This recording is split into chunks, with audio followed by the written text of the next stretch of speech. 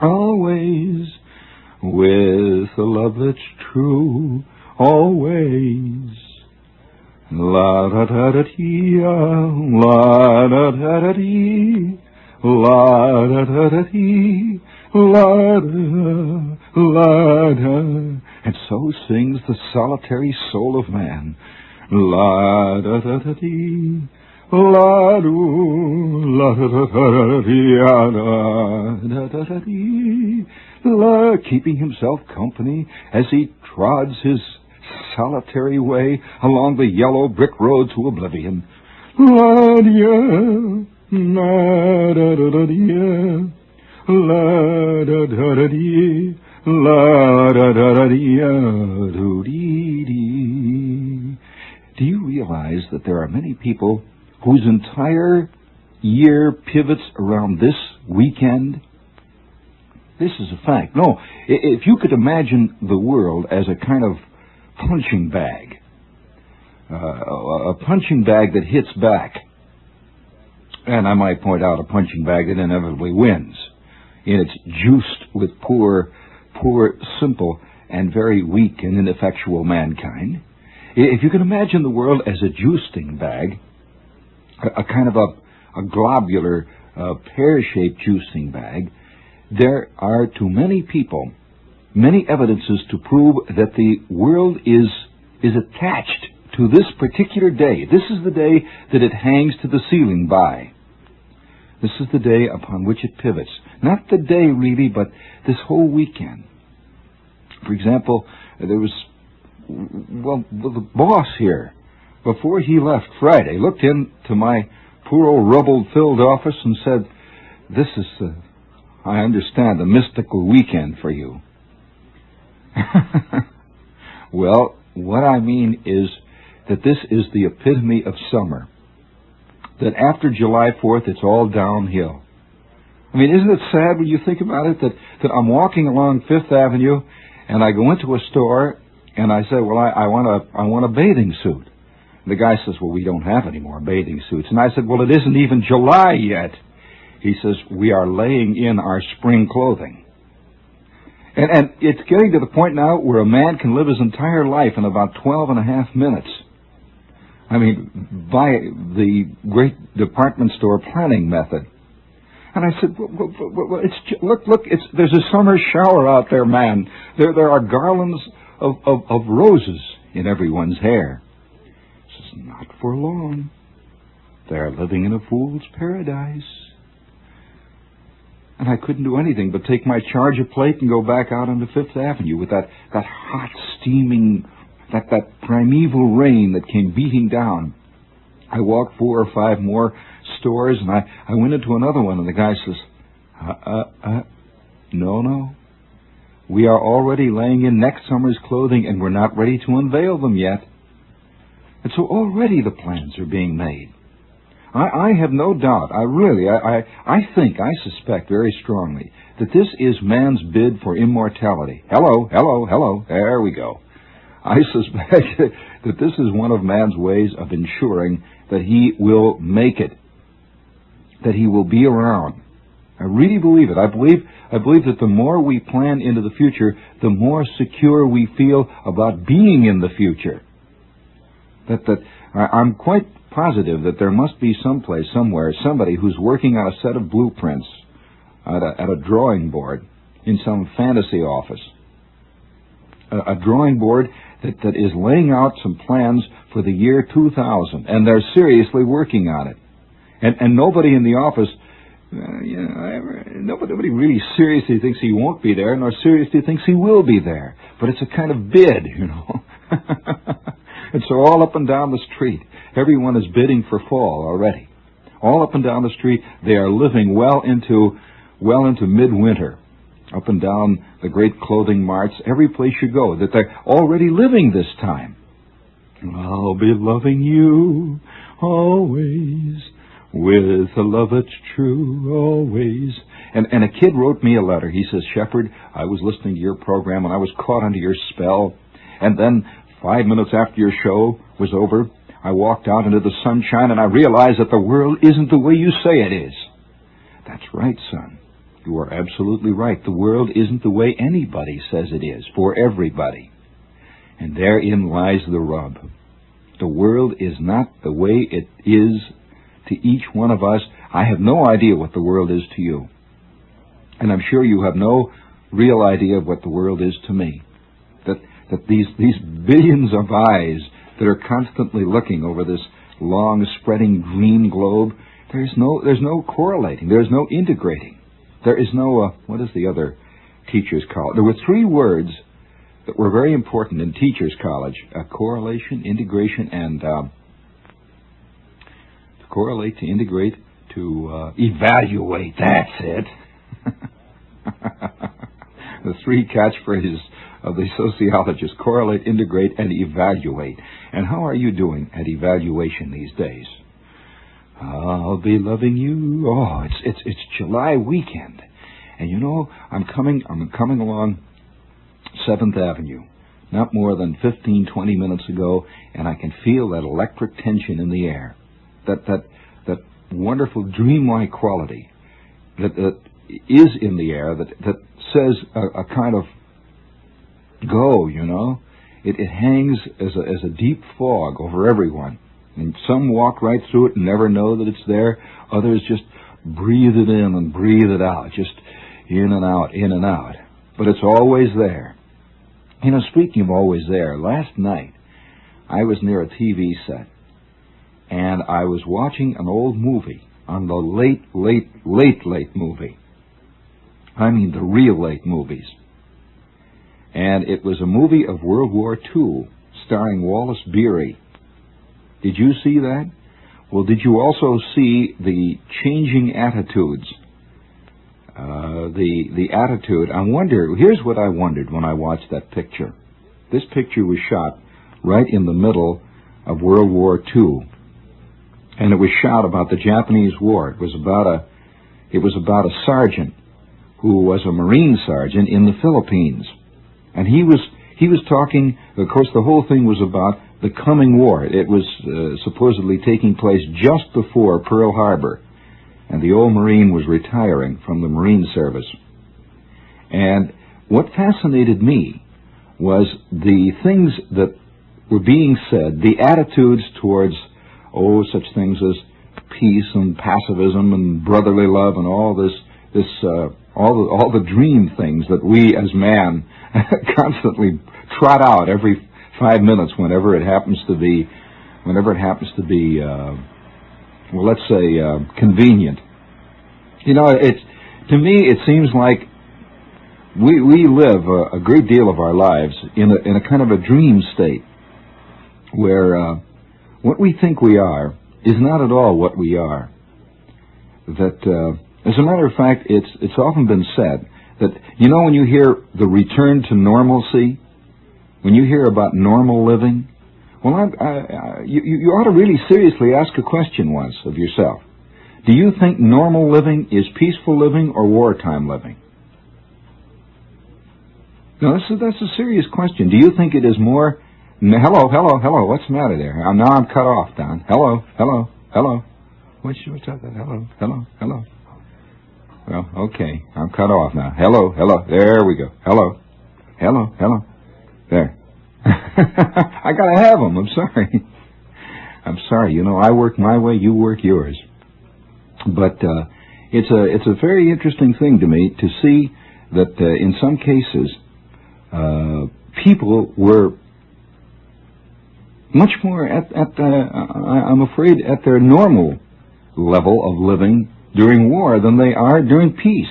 There is a great unrest that exists during peace, and let me tell you, there are some fantastic signs, and I'm going to say it right here, even though it's Saturday morning, that if you look at the paper very carefully, the little items, not the big items, the little items, there is a profound unrest that is running through the world that is not, I don't know whether it's good or bad, or whether it's, who knows, you see. You cannot cast forward into history. For example, it was unheard of for maybe 18,000 years for a group of high school seniors to boo their principal when they were graduating from high school. Now this is an interesting thing. It seems to me that there is rampant in the air a kind of uncontrolled rebellion. Now I don't mean. See, I'm certainly not for for conformism. On 15,000 levels, I'm against conformism of any kind. But on the other hand, we cannot confuse nonconformism with anarchism. That's another thing entirely. And it's fascinating to me to see that on all sides, everywhere you look, all sides, there is developing a kind of fuse that seems to be already lighted. That all it takes, I think, and I suspect this, all it will take one day among the youth of today, I'm talking about the very youthful youth of today, all it will take will be some guy to leap up who has, quote, a plan. And the next thing you know, we are Nelly by the door. And particularly if more pressures are exerted on America from outside our borders. All it will take will be some guy, because this is the same sort of anarchism that was breaking out all over Germany in the very early 1920s, among the very young people. A kind of, let's march, and no one knows where to march. A kind of, let's get angry. You know, it's very important to be angry today. If you're not angry, you're just nowhere. You know, and it's a kind of anger that burns like a flame, but has no direction at all. Just burns. A kind of profound unrest with life. Just a kind of disgruntlement. I mean, how long has it been since you've really been gruntled, man? I mean, you can honestly say, gee, I feel awful. This is wonderful. I'm really gruntled today. It's been a long time. And I'm sitting there watching that old Wallace Beery movie, and I realize, you see, that there was a peculiar kind of exaltation and dedication and involvement that people hardly ever have during peacetime. Sadly and realistically enough. And the interesting changes, the attitudes towards other races that came out in this picture. Now, this is what I wondered. I wondered how many people who never lived through the war, who don't really remember World War II, what they thought of that. Or did they just sit and look and not even observe that there was a change? And even the people who had lived through the war, as they sat and watched that, what did they do? Just sit and look at it like a kind of a wartime western with galloping, with the hero, right? Speaking of heroes. This is WOR Radio, your station for news. Grand Union presents a spectacular display of July 4th holiday foods featuring whole broilers and fryers, fresh dressed and ready to cook. The Grand Union price, a low 29 cents a pound. Only 29 cents a pound, and you save stamps, too. Save cash and stamps on all your July 4th food needs at New York, New Jersey, Grand Union and Sunrise supermarkets. You are tuned to 710 on your radio dial, WOR 710 and WOR FM in New York. Here once again is Gene Shepard. Are you aware of the fact that there is a Nirvana Street in Great Neck, Long Island? I would suggest you look up the word Nirvana. It's a good word. But on the subject of good words, and since this is Saturday, you know, there is no question but what it is quite true. Do you have another thing for us in there, Don? Let's clear up the decks here. That's my baby. No, sir, don't mean maybe. I think someday they're going to find us. They're going to find all of us buried there with our shards around us, with our kitchen middens right there next to us, our portable transistorized kitchen middens. Do you have a drip-dry life? Is it washable? Is it I'm sorry. I mean, I didn't want to get too close to your problems out there. Just hang it up. But speaking of being hung up, everywhere you look, I saw a beautiful vignette. You know, as far as vignettes are concerned, I think you can tell a lot about let's say the actual animal. All I try to do is to see what it's about, you know, is to try to feel it, to try to live it as much as possible. We're only here, all of us, for just a short time, and as we struggle our way through this miasmic fog that we ourselves have created, some people grab at as many things as they can and taste them and walk their way, struggling towards the same abyss, and other guys put little blinders around their eyes, grab a hold of the first thing that they discover when they first begin to discover, and hold on to it for dear life all of their life, figuring this is the only way it can be. And there is no only way. There are billions and billions of ways, just as there are billions of people, and some ways that have never even been touched yet. Speaking of touching, the thing that I saw, now this has to be brought out as a kind of an example of the normal state of man. You can take, who was it who once said that any 30-second period in the life of every man could be taken as the history of all mankind? Well, let me show you this picture. I am standing in the rain on 6th Avenue, and if there's anything I really dig, it's 6th Avenue in the rain. I mean, it smells like old shoe leather, old cigar butts, old litter bugs, old records, and old buildings, and everything. Just everything all old and rainy. Let me tell you another thing. There is no street that smells more like Rome in the rain than 6th Avenue. I stood inside the great, vast arched dome of the entranceway to the railroad station in Rome about, 5 months ago now? I stood there, it was February or March, and I stood in the entranceway, and there was a driving rain just crashing down, a tremendous driving rain, and looking out over the trees. The trees are almost always green in Rome. I've never been in Rome when they weren't. And the old rain is coming down, and I'm standing there with about 5,000 Italians, and we're all jostling one against the other, waiting for the rain to cool off. And a crowd waiting for a rain to stop in Rome is exactly as a crowd waiting for a rain to stop in the doorways along 6th Avenue, and smells exactly alike. There is no difference at all. None whatsoever, if you know 6th Avenue. And so I'm standing there in the entranceway to the railroad station. The old rain is coming down. And once in a while, a girl comes in. There's maybe out of every... Has it occurred to you that it seems that when you're walking down the street that the average ratio of women to men is about one woman to every 3 men? Every 3 men. Why is this? It just seems to be. Has it occurred to you this? Of course, it's quite obviously not true. But you see more men around than you see women. And wherever there's a crowd, there seems to be more men. So there were a lot of men standing in the entranceway there, and there were maybe 25 or 30 women, and almost all of them were really women, you know. They were beautiful chicks. Well, you know how it is. The crowd of men is, first of all, they're standing there looking up at the sky. Well, then they got tired of looking at gray clouds. Then they watched the rain for a while bang down on the streets. Then they got tired of that. Then they began to look at the women. And the whole crowd begins to sort of mill around. The women are gradually edging their way. And one by one, they dart out into the rain. They're going to chance it out there instead of in here.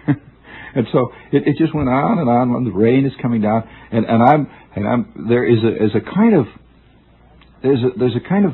in a sense, a kind of togetherness that develops because of rain, and at the same time a kind of apartness. And so I'm standing on 6th Avenue, up on the 40s someplace, in the rain. The rain was coming down. It was Thursday. Just coming down, a nice, kind of soft, easy, warm drizzle. You know, the kind where you feel like you should have brought an umbrella, and yet you didn't, and it doesn't make any difference, and your sports shirt, it's just pleasant, you know. And a guy is wandering across the street, absolutely oblivious of the traffic, a man type. He's just kind of wandering in the middle of the block, just sort of wandering across the street on 6th Avenue. And all the traffic, as you know, 6th Avenue traffic moves in puffs because of the lights and so on. It moves in clumps. Well, as he's wandering, he's just about to where I am. He's coming across the street. He's about maybe 20 feet from the curb, and he's still just wandering along there, and the rain is coming down, and a puff of traffic caught up with him. And a cab has to stop because he's walking across the street. A cab just sort of slows up and stops. And suddenly the cab driver stuck his head out the window and said, "Oh, yeah, get out of the street, you bum, for crying out loud here. Get your leg broken." And the guy looks up.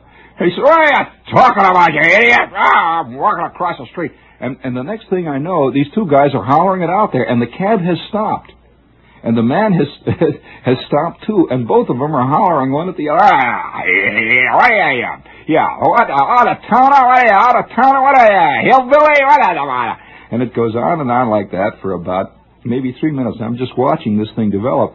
And suddenly the guy who was walking across the street looks at his watch in the middle of hollering. He's hollering, crummy cab driver.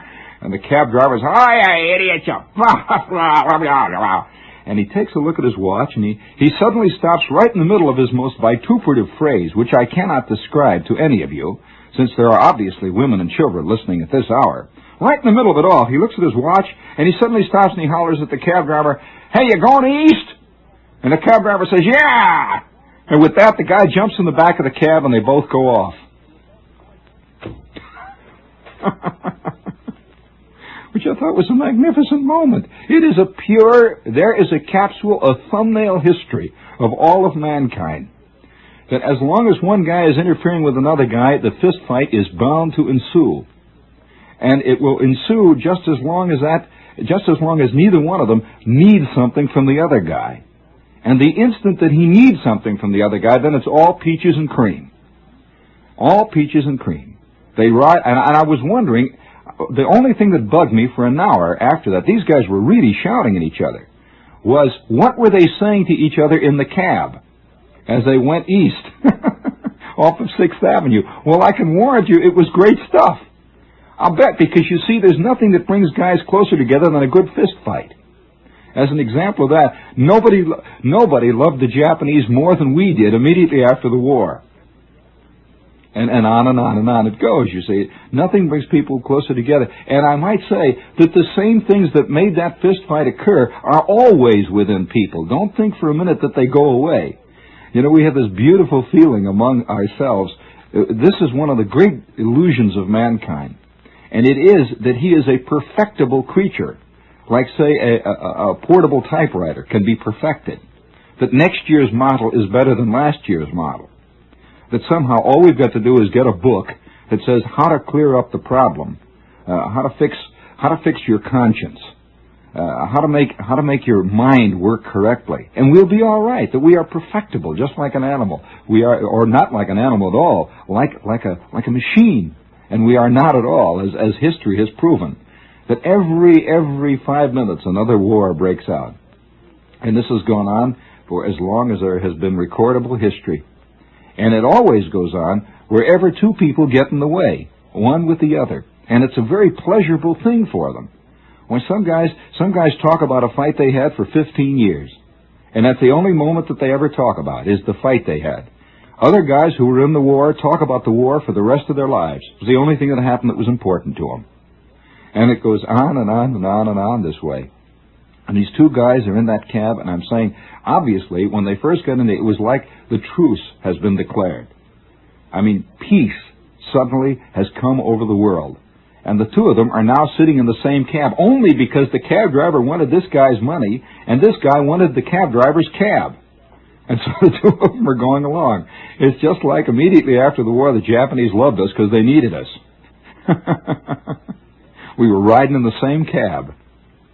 And it was okay as long as there were no other cabs around, you know. And this, I just wonder about what's going on, for example, down in Cuba now. This is another example of it. And it goes back and forth, back and forth. I can remember endless. Oh, who knows? You know, it'll always twist and turn. Are you aware of the fact that there is a Nirvana Street in Great Neck, Long Island? Speaking of Nirvana, we have with us Lufthansa. And if you're planning to fly the coop, we would like to recommend that you fly it via Lufthansa. Lufthansa Airlines goes direct to Central or Middle Europa. And unfortunately, I don't think you'll be able to get a ticket on one of the planes. I was talking to one of the boys over at Lufthansa, and he says they're pretty well booked up all the way through the summer. This is flu. I'm out of the sun. I'll never forget the cartoon. A beautiful. Speaking of cartoons, there is something that is beginning to sneak around in our land, and that is that the very young are showing almost a frightening political awareness. Now, I'm not talking about a political knowledge. That's not the same thing. I'm speaking of political awareness. Do not confuse the two. They are very much aware of politics. And did you see Whitney Darrow Jr.'s cartoon in the New Yorker the past week? It shows a breakfast scene, obviously in Westport or someplace, a typical scene out there. And the two of them, the father and the mother, are sitting opposite each other at breakfast. And there's two little kids. There's a little daughter and there's a son. The son looks like he's about 10, see? And the father is looking at the son with a look of vague irritation and amusement on his face. He's got the New York Times propped up before him. And the kid is sitting there with a kind of aggressive smirk on his face. And the father says to him, "Just what makes you think that Nixon hasn't got a chance?"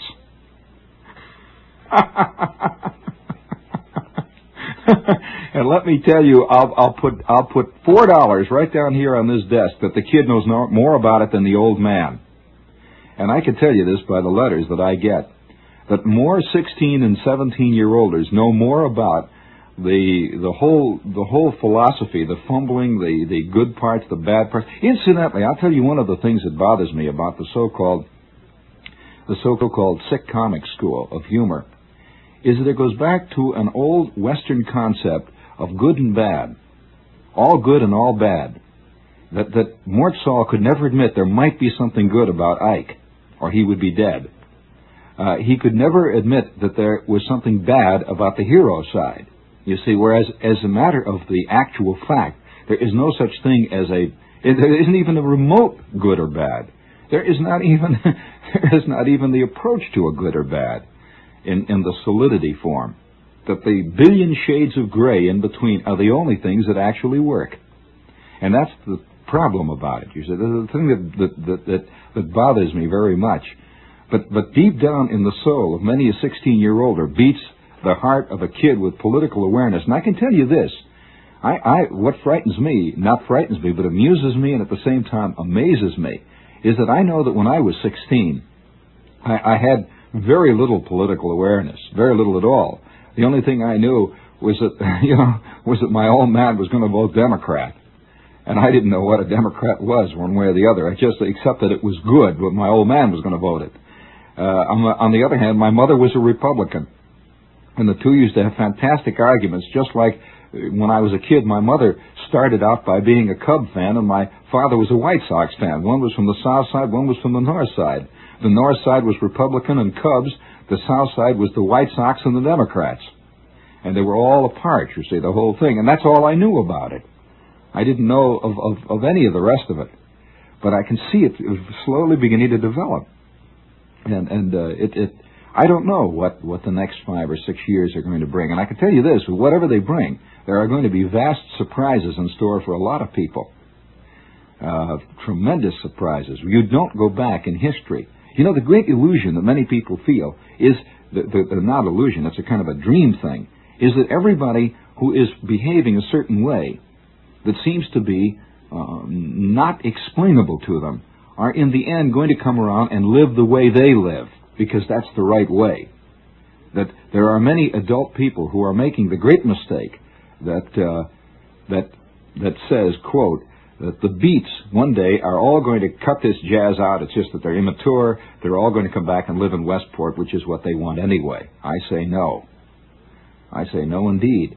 I also say that once a person has tasted of this sickly sweet elixir of life, you cannot go back to living in a straight line and living by the time payment plan.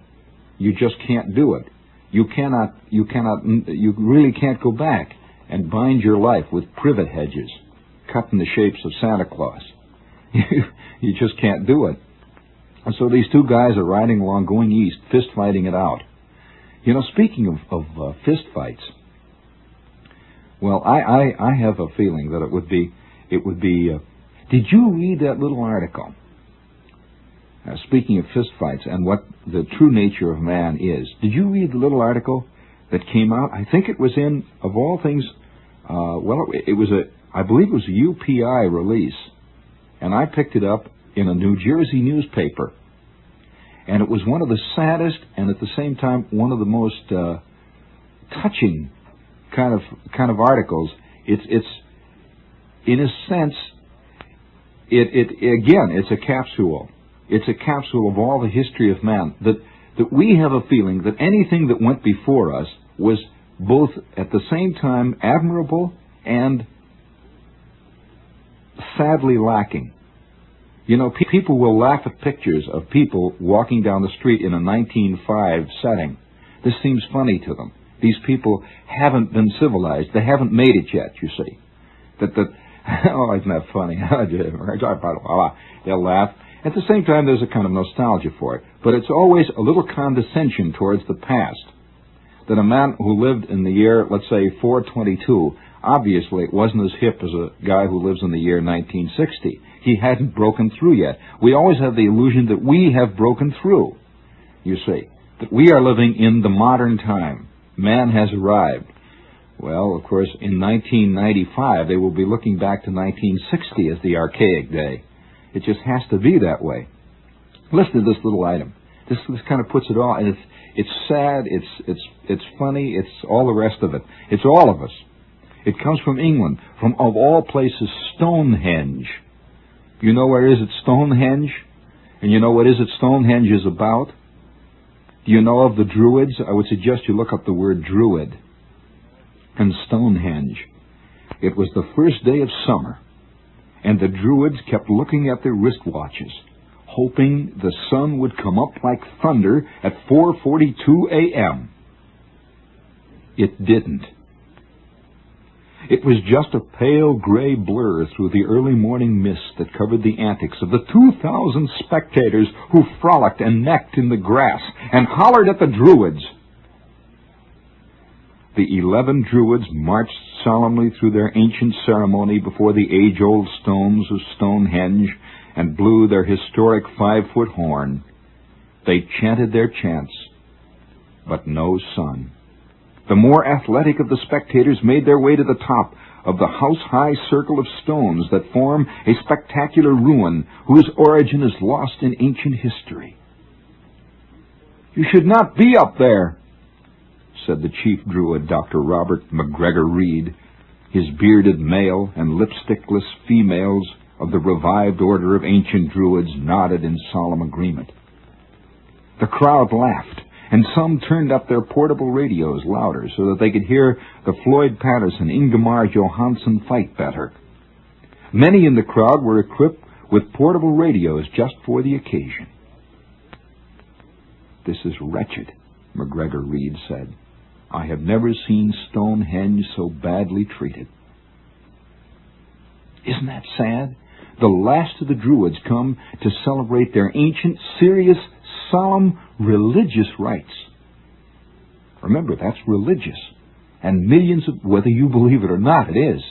And millions of people sitting up, thousands of them, necking in the grass, eating Good Humor bars, listening to portable radios and hooting at them as they go through their poor, sad rites. I can see it now, 2,000 years from now, when the last of our churches has crumbled into ruins, and there's much evidence to prove that they are. And I mean in the real sense. I'm not talking about in the sense of there is more action today. That doesn't mean anything. Oh no. 2,000 years from now, when the last of the great Christian religionists go into their poor churches, and thousands of people stand around with their portable television sets watching the latest takeoff, Flight for Mars, and cheer and hoot and holler and eat their electronic Good Humor bars as they watch. It's much, you grab a hold of it like an old softball, and you can throw it fast, underhanded swish. Yes, time and tide, o e pluribus unum in hoc agricula conc in est spetul lauc. Time, O, passeth in thy wounding, tearing way. Pause but a moment and weep o'er me. So quoth, so speaks the tiny man. Sit up straight out there, will you? I could see somebody sitting in the beach there at Jones Beach. You know, he's lying there on his cot, and the sun is looking weakly down. Oh, incidentally, this is another form of Druidism, I might point out. This great drive towards outdoor living, the alfresco life that we're driving toward. Just another form of it. Hey, listen, speaking of this, there is no question but what we are a tiny embattled minority here. There's no question about it that 97.999% of all portable radios tuned in today, all automobile radios tuned in, are either listening to the beginnings of a ball game, or they're listening to the sound of rock and roll, or they're listening to somebody playing a Bach quartet. Hardly anyone is listening to the mind of man in all of its inanity, all of its silliness, all of its idiocy, all of its trappedness, all of its wonder, all of its glory, all of its poor, sad pitchedness into the dark sea of oblivion. Hardly anyone. I'll tell you what, let's do something right now. I've been saving up for this. This is now July 3rd. Tomorrow is the big day, you see. Is it the 3rd or the 4th? This is the 2nd. All right, this is the 4th of July weekend. Nevertheless, it's all one big package. It's a single ball of wax. And all of the city has moved out. There are just a few of us trapped here in town. Not trapped at all, but because we want to be. I want to be here during this fiasco. And those of you out there, way out there in the darkness, you feel just, no matter how big the beach is, no matter how clean and windswept the beach houses are, no matter how windswept and eroded the chicks are in their new latex bathing suits, the point is that we still have this sensation of fighting against the inevitable. There's no question about it. We are being inundated by a wave of creeping meatballism. Believe me, the size of which the world will never comprehend. It's creeping in on all sides. Have you read the latest editorials about Castro? Have you seen it? It's breaking out on all sides, everywhere you go. Who wants to drop by and shoot around the Gulf in the middle of it all? But it's slowly beginning to edge up. Now, I would like to do this. I want everybody. We've got to make contact, if but for a moment. I don't mean real contact, because real contact, in a way, always proves to be disappointing. I would like to suggest that wherever you are now, if you're on a beach, no matter where you are, if you're on a beach and you're listening to a portable radio, no matter where you are, if you're riding in a car, no matter where you are, take a white handkerchief or a white towel and wave it in the air. Just get up and wave it in the air, and signal down the beach to the guy. You'll see another guy 4 miles down wave, and you'll know that he's with you. Wave it in the air. Wave it out of your car. Just get up and do it now. And all the people in between, all the meatballs will wonder just whereof and whereif it goes. Be the first in your neighborhood. WOR Radio, your station for news. Here's 1 minute of quiet jazz with the compliments of Schaefer Beer. I wish you had one of those voices that's... Hello. There we go. Jim, just set that back. Hello. Just set it back there for a second. Just where he's talking there. Now hold it there. Just the guy, yeah, just the man. Hold it. You get that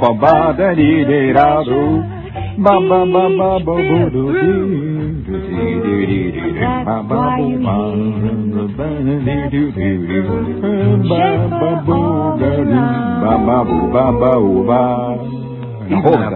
Hold it. Stop it. Hold it. Now just put your hand on it. There you go. Now listen. Where do they breed these guys who have these voices that sound like they're Caro syrup being poured out of a bucket in mid-January? Rich and deep.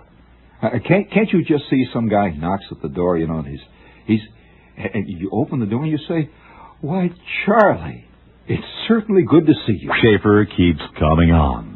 Get all the pleasure of the first beer, every beer through. Wouldn't you have a little?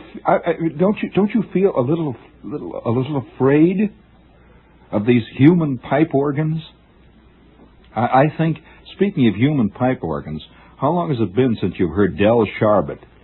What announcer do you think of? And it's no wonder a whole generation of people grew up feeling vaguely inferior to the guys whose voices came out of the loudspeakers all over the nation. Westbrook Van Voorhees, Del Sharbutt. Who was the guy who used to go, good? Do you remember who did that? You offhand remember? Good. He used to just make a deep, rich, it was a vox humana, a vibrant human tone that somehow was tapped right down to the very root core of the earth itself. Good. Do you remember that? I'll see what kind of an American you are. You know, there are millions of little American things. Don't worry about the class. That's nothing to worry about. There are millions of little American things which only an American knows. When I was in Holland, I found that the Dutch had about 500 little things that they would use to detect underground German agents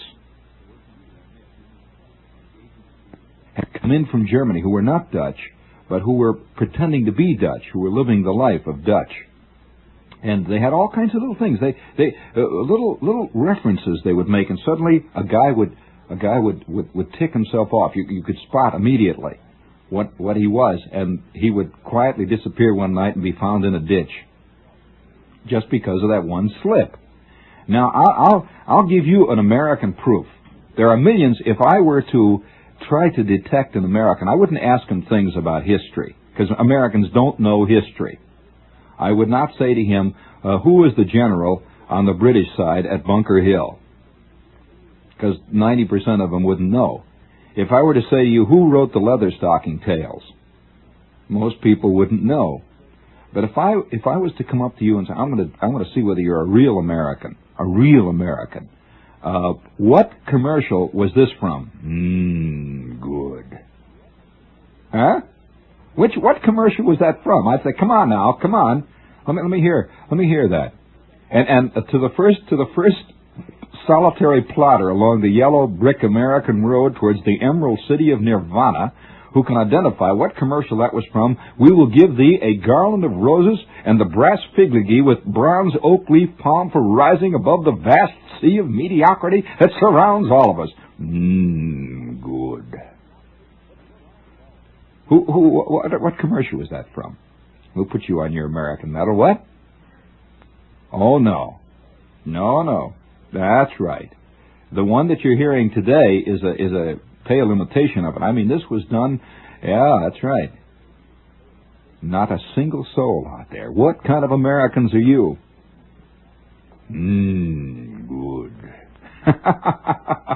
And it was given, I'm not sure whether it was given by Ernest Chappell, who was a tremendous announcer and still is, of course, or Del Sharbutt.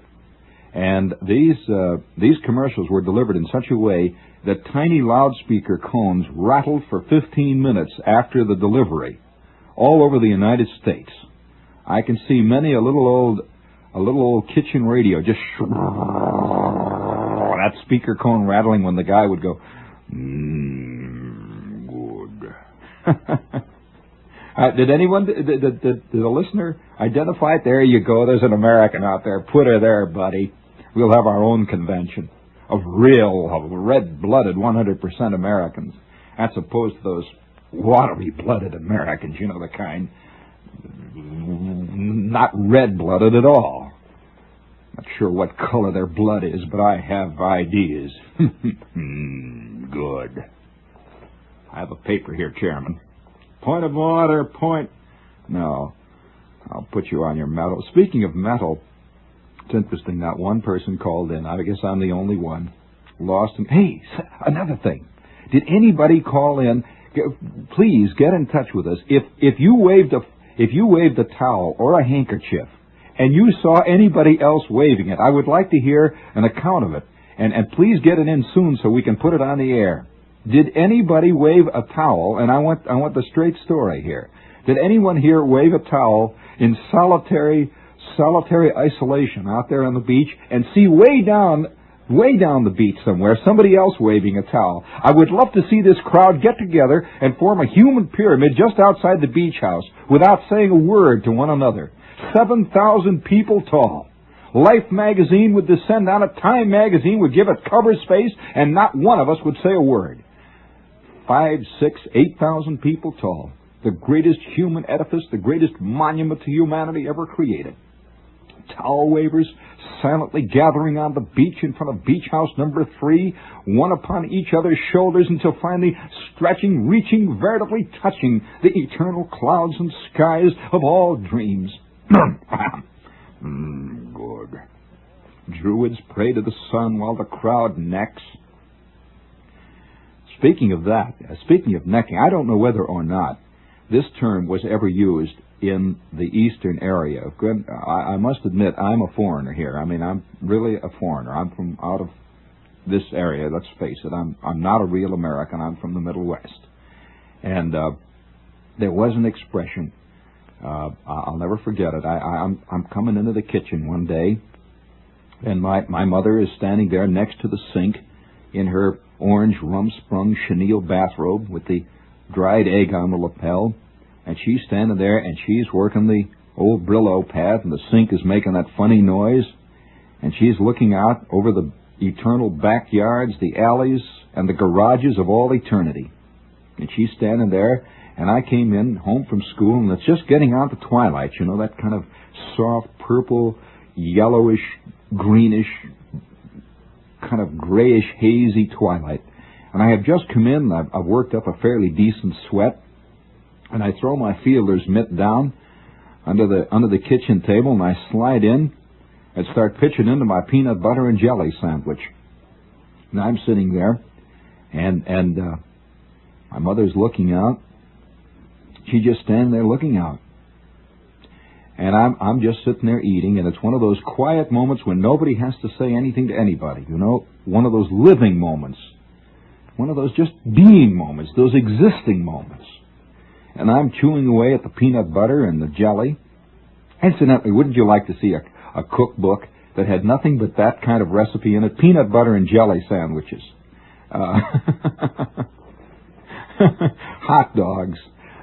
Things, the little trivial food that most of us really grew up on, that people really live on. Hey, did anybody see anybody else waving a towel? Not a single. It's quite obvious that there were no towel wavers out there. Come on, get up on your feet and wave that towel, man. Let them know that you're here.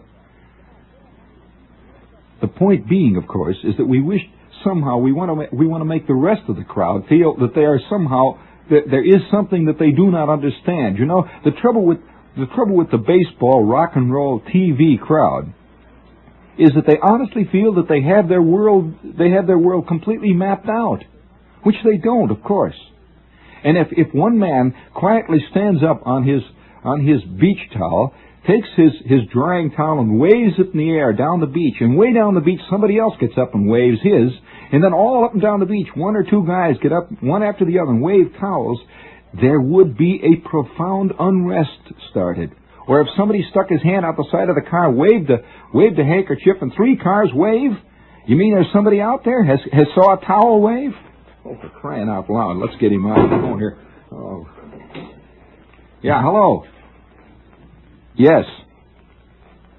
Shepherd here. Yes, Wolf. Stamford, Connecticut? You pulled off on the pay booth. You're calling from the turnpike? Yes. The Merritt Parkway. 55 cents worth. Yes, sir.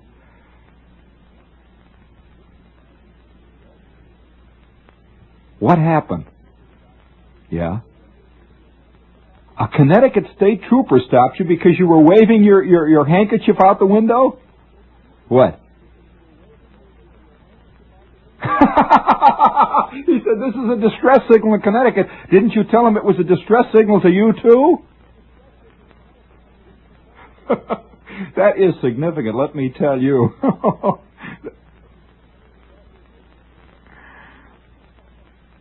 You just sat there with egg on your face. You told him you had a wet handkerchief.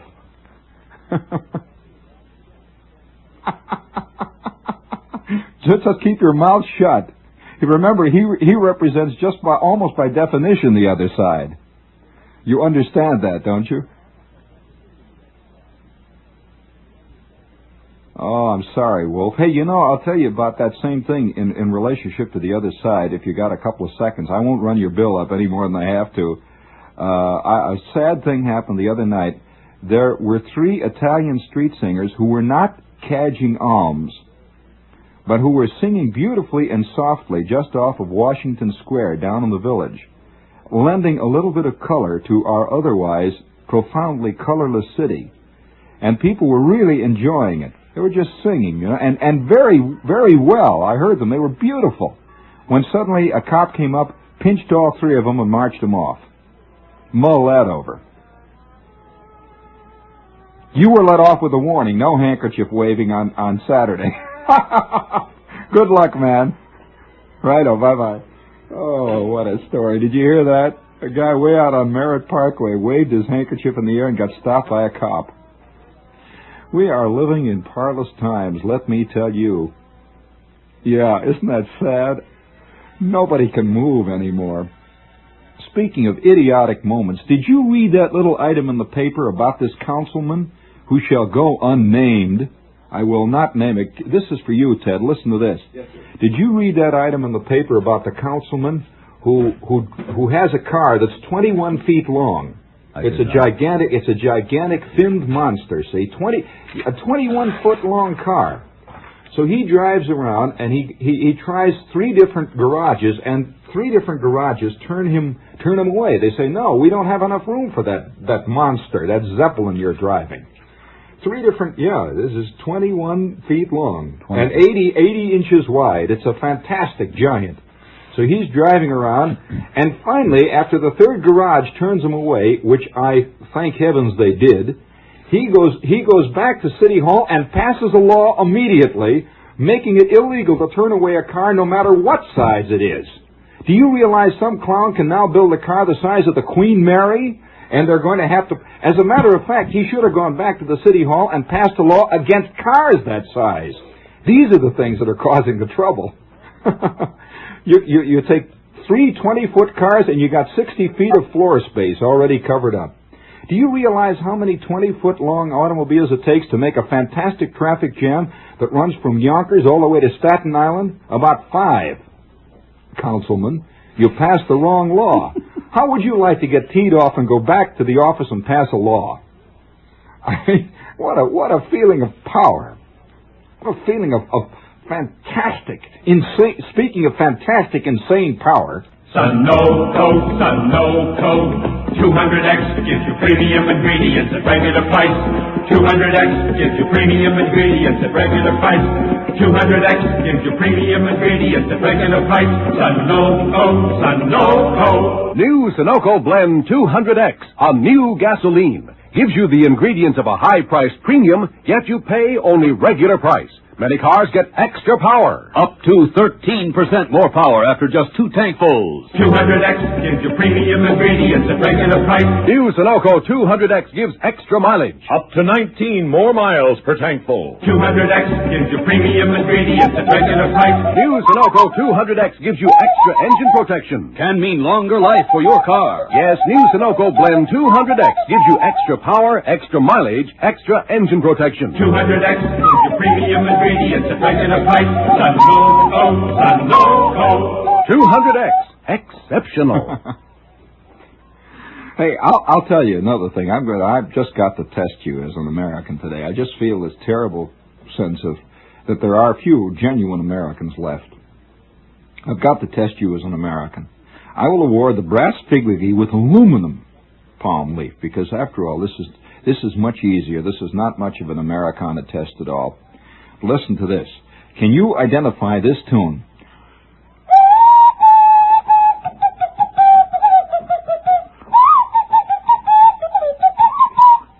Can you identify that tune? Now listen. Now don't look away.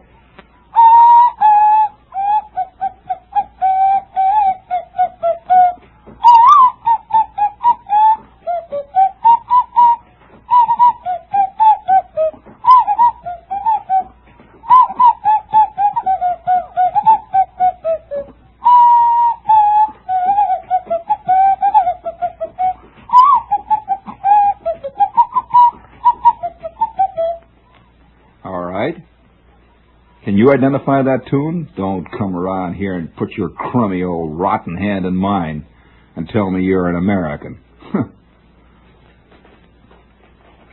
And if you can give me the first, just the first sentence out of the verse or the chorus, the opening lines there, you'll have it. I mean, you know, it's only in America can a cemetery advertise itself this way. Pine Lawn Memorial Park is designed for the living. Visits to Pine Lawn are pleasant. Oh, which way do we go? How do we go? I mean, where? Tell me, just lead me. Help. Speaking of help, if you're going to make the village scene, listen, I have a real thing for you. The other night, I was down at the Paperbook Gallery, and I dropped in just to nose around, and whenever I do, I don't know whether you're like me, but one of the terrible curses I have whenever I get into a place like the Paperbook Gallery is that I rarely can get out without spending all the available change on me, and a lot of change that is not available, that I had earmarked for other things later in the week, like, say, rent.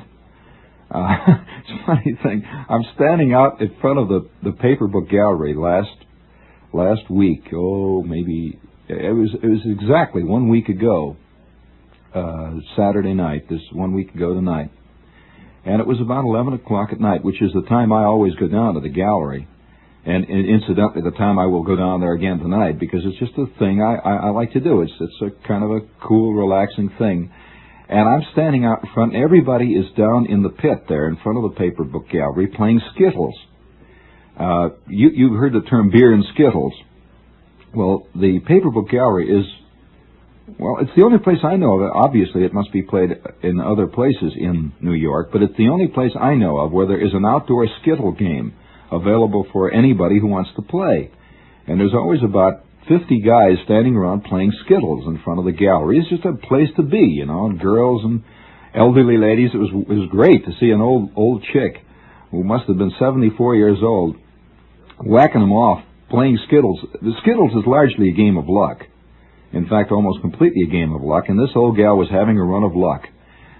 She had made 27 straight passes in Skittles, and here she was, 74 years old, probably having the peak day of her entire life. Little did she realize that it would happen at 74.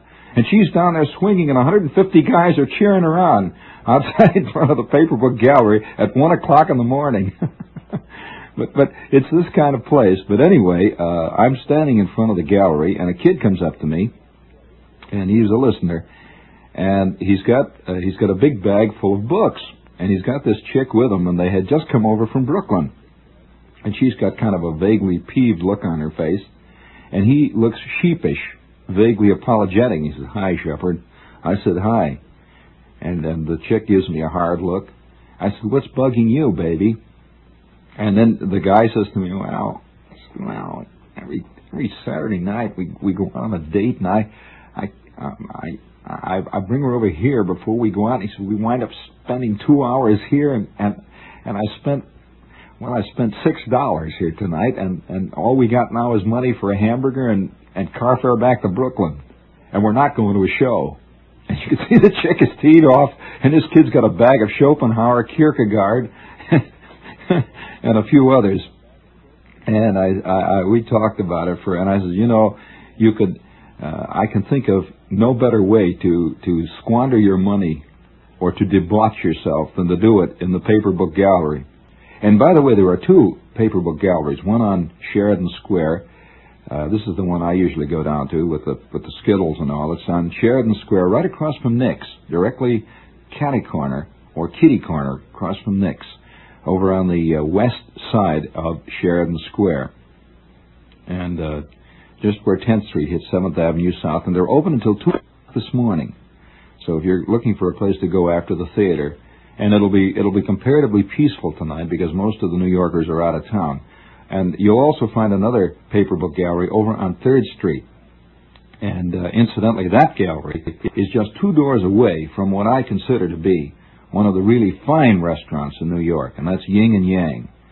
I took a couple of Oriental food experts down there a couple of days ago, and both of them agreed that it's one of the better Oriental restaurants in America. As a matter of fact, Gourmet Magazine, in a review a few months back, pointed this restaurant out as one of the 5 best Oriental restaurants in the United States. It's Yin and Yang, which is at 82 West 3rd Street, and they are open until 1 o'clock this morning, and it's almost impossible to find a good restaurant in New York open over the 4th of July weekend. Well, Yin and Yang is, they will open at noon tomorrow on Sunday, and they will be open until 10 or 11 o'clock Sunday night. They're open 7 days a week. They open at noon, and they remain open usually till around 1 or 2 in the morning. They close an hour or so earlier on Sunday. This is Yin and Yang. Oh, hey, listen. It's at 82 West 3rd Street, and wear a coat when you go down there. And another thing, too, they have a good bar there. Hey, I was going to say something before I say anything else. Maybe some of you remember about 2 years ago, I took a trip to Lebanon with a movie company to make a movie about the Lebanese landings that occurred in the Navy and so on, that was the whole situation of the Middle East. That if any of you are interested, does anyone have a TV guide with them? Well, my little movie will be on television on NBC tomorrow around 5 or 5:30. I'm not sure.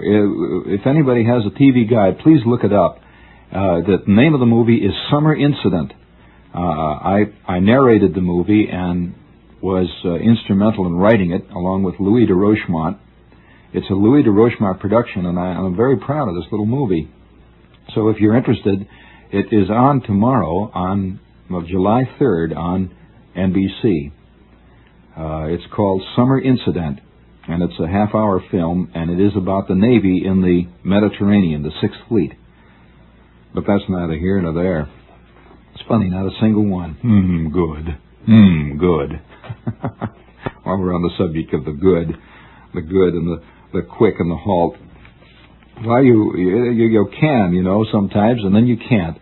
I'm walking in and I'm sitting down and I'm eating the sandwich, and it was one of those living days, one of those existing moments. And I must finish the story because it has some bearing on the now. I'm sitting there, and my mother is looking out over the yards and over the world, over the eternal alleys and the eternal garages of all man's existence, and just standing there looking off into the twilight.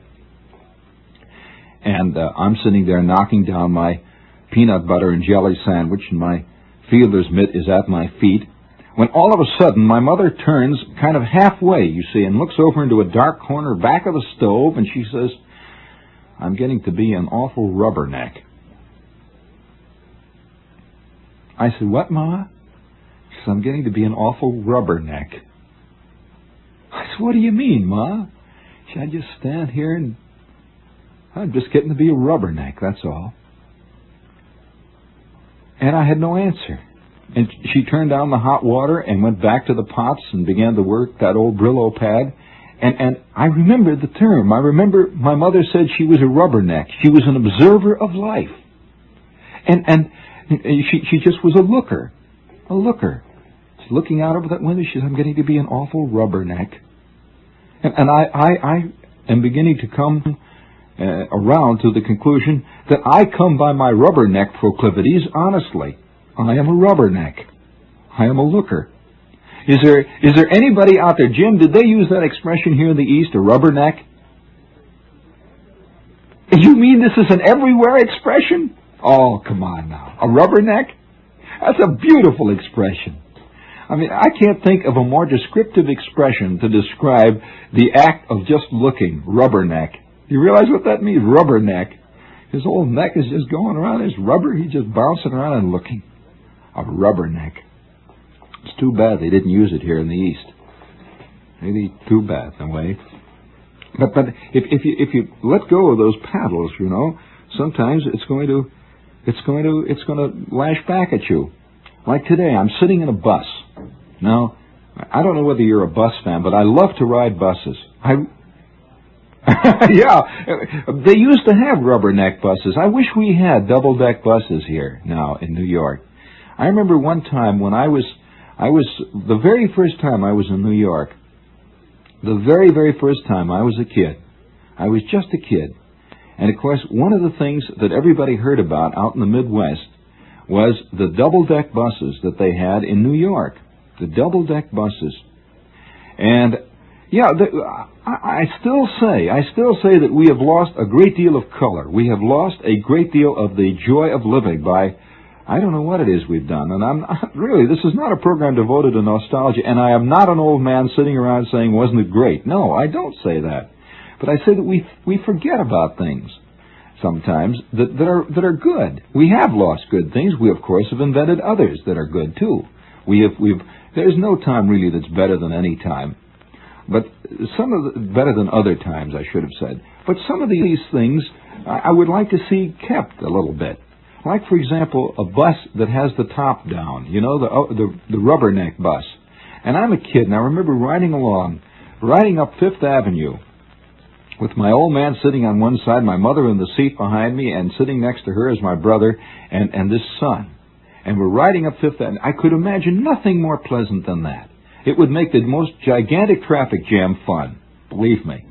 Do you know that in Cincinnati, just a few years ago when I was in Cincinnati, this was in 1952 and 53, I don't know whether they still have it or not, but they have streetcars in Cincinnati, real streetcars that run on tracks. You know, the real kind. This kind of streetcar, you know. And they've got that big aerial that sticks up there and it runs on that electric wire, and at night it makes sparks, and when it's wet and when there's ice on it, it makes great big long blue arcs. And when it stops, you know the sound of a streetcar when it stops? And you sit there and the guy has turned the switch off, you know, he's moved the great big old lever over to one side, and the streetcar's waiting for a light, and you're just sitting, and all of a sudden it goes underneath your feet, you know that feeling? And then it stops. The compressors are putting compression into the air brake chambers. Well, in Cincinnati, they had, as recent, I don't know whether they still have it or not. It's not an old-time thing, so I don't think I'm a horse-drawn type. Just a couple of years ago when I was there, every summer they would bring out 3 or 4 streetcars that were completely convertible, that did not have a top at all, just great big open tubs with wicker seats, and you would get on the streetcar. It's a regular streetcar, you know. You would get on the streetcar, you would pay your 10 cents or 15 cents or whatever it was, and ride all over town on the open streetcar. And they used to call them promenade streetcars. And you just get in, you'd ride, you know. And the sun comes down and the breeze blows across you, and the big traffic jam. It doesn't make any difference. You just sit there. People would sit there, they'd smoke their cigars, and they'd look out at the crowds. And it's just like the rubberneck buses were also operating in Chicago on Michigan Boulevard, but they were never as it seemed that they were really associated with New York. Those big green rubberneck buses, and I remember it vividly, just completely. And it's sad to note, but then I'm sitting in a bus. I love riding buses. I must admit it. I'll take a bus over a cab 1,000 times. I just like being in the bus. I like the feeling of kind of freedom and everything there is in a bus. Strangely enough, I get a sense of freedom in a bus. And there's no meter ticking. There's it's the whole thing. So I'm sitting in the bus just today. And the bus driver's kind of sitting there hunched over his wheel. And there were only 2 or 3 people on the bus. And we got to about, 48th Street, something like that, on 7th Avenue. 7th Avenue, got to about 48th Street. When a woman got on, and she says, "Ah, sure, and what a pleasure it is to see ye. What a pleasure it is to see ye." And she just got on. She walks up to the bus driver. She says, "Ah, sure, and what a pleasure it is to see ye." And the bus driver suddenly beamed all over the place. And he says, "Ah, sure, it's a pleasure to see ye." And he sat there beaming, and a couple of people laughed in the bus. And this woman, who must have been about 60, obviously her name was Bridget or Sheila or something like that, dropped in her 15 pence and moved and sat back in the bus and just sort of settled in, you know, and looked out of the window and the sun was coming out. Sure, and it's a pleasure to see you. And I thought, by George, you know, this is the kind of thing you'd never see this in a cab. You would never see it in a subway. You'd hardly ever see it anywhere else. And every place I go, whenever I travel, when I go to Europe, even when I went to Beirut, every place I go, I try like mad to get on the public transportation, particularly the buses. There is nothing like a Roman streetcar, believe me. Nothing at all like it. And the way people act in buses and streetcars is very much an indication of their character. Americans are isolated in buses often. They sit quietly. They don't want to catch each other's eye.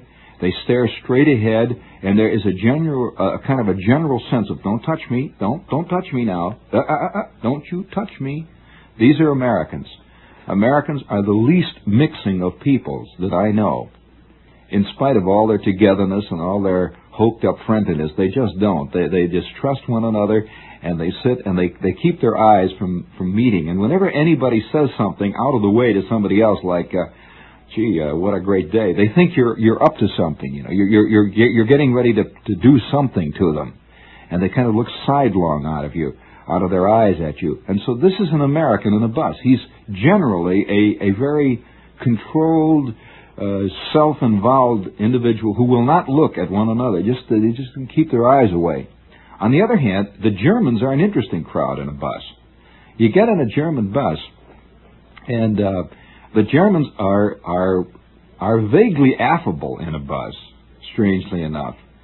They are very much together in a bus, and they sit, and their streetcars, particularly in a town like Munich or Frankfurt, are beautiful, just absolutely spick and span, clean. Nobody drops any papers on the floor in a German or a Swiss streetcar.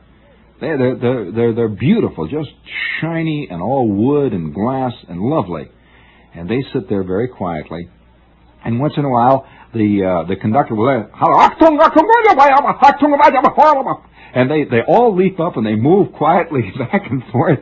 It's as though if he suddenly were to shout, "All out now, all out, every one of you out now," they would all, without question, get out and just leave. There is a sense of order in their buses that, in a way, is kind of frightening. But on the other hand, you get into a Roman bus, and there is a constant feeling that you are in the middle of an incipient riot. I mean, it is just about to begin, or you are in the middle of a crowd that has just had a riot. One or the other. Little fat ladies constantly using their elbows, and every little fat lady in Italy wears black. They all wear black, because somehow, almost by definition, little fat ladies and little thin, stringy ladies are widows in Italy. And they all wear black, and they all have elbows that have been sharpened to a fine point, and they know how to use them. Stringy, muscular shoulders, and they edge their way back and forth in the buses. They'll come right up to you, pow! They'll give it to you right in the kidney, pow, like that. And then you look at her, and she looks at you, and her big brown liquid eyes are just bubbling over. There's no anger in it, you know. It's just the way it's done. You're supposed to do the same thing. And there's just a constant moiling mass of people, all jammed in together. Guys carrying I'm sitting in a Roman bus here the last trip, and there was a guy 2 seats ahead of me carrying a gigantic stalk of bananas. Right behind him there was a guy with a great big bird cage with 2 big parrots in the cage. And the whole moiling mass, once in a while a parrot goes, wah, wah, wah. And the guy with the bananas pulls a banana off and quietly eats it and throws the peeling out on the street. By Georgia, I'm right home here. I'm right where the people are living. And there is a genuine sense of the life of all of it. And I had an instantaneous feeling of that this morning when I'm on the bus and that Irish lady got in. She says, "Ah, sure, what a pleasure it is to see ye. Ah, what a pleasure it is to see ye." And the bus driver sort of perked up. He didn't expect this, you know, because there's a constant warfare that goes on between people who serve people in New York and people who are served. And it's, believe me, there are no quarters given, no holes barred. And this bus driver sort of sat up like that. And for the whole trip, all the way down here to 40th Street, there was this sense. He stopped at 42nd Street. I don't know, I've never seen this happen in a bus. There was a sort of a holiday air that immediately started when this old gal made her opening gambit. Ah, what a pleasure it is to see ye. He stopped at 42nd Street, and this is right in the heart of where the fist fights begin with bus drivers and people. And there's always some clown who stands outside the bus with rimless glasses and begins to ask questions. How far downtown does this bus go? And he says, well, we go down to 3rd Street and Broadway. Well, is that past Houston Street? Is that right, Mabel? Houston Street? Is that past Houston Street? And the bus driver says, well, now there's 2 short blocks. You can walk 2 short blocks. There's a crosstown bus. Well, I thought it was a number 6 that went down there. Well, yes, that's right, but I'm a number so-and-so, and I go to... and this long, involved explanation. Well, usually bus drivers say, all right, Mac, boom, bang goes the door, and away he goes. Well, this bus driver quietly put his foot out in the aisle and sat there, and we talked it over. And 2 or 3 passengers got in the act, and one of them says, well, look, it's only a block and a half. And the next thing I knew, the 2 people got on the bus and just quietly sat there, and we went our way. Ah, sure, and it's a pleasure to see you. So don't give up, And then on the other hand, did you see the little item? The little item that says, a woman passenger became so incensed yesterday when a Lexington Avenue bus failed to stop at the corner where she wanted to get off that she whipped off one of her shoes and hit the bus driver with it twice, smartly, with a beautiful wrist action. You know that old lady angry sound, that turkey sound. It's a kind of barnyard sound that I have a feeling that as we get older, we get more and more closer and more involved with the real barnyard inner that is us. That women, when they get older, they become more and more like chickens and turkeys. Men, when they get older, they become more and more like hogs in their own way. And a kind of lumbering way. And until finally, as man reaches a certain stage in his life, he is indistinguishable from the denizens of the corral. Just sort of mills around. And the whole mixture, kind of a great melange. Sure, 'tis a pleasure to see ye. 'Tis a pleasure to see ye. Good. This is WOR Radio, your station for news. A man with drive. A man with drive. Yes.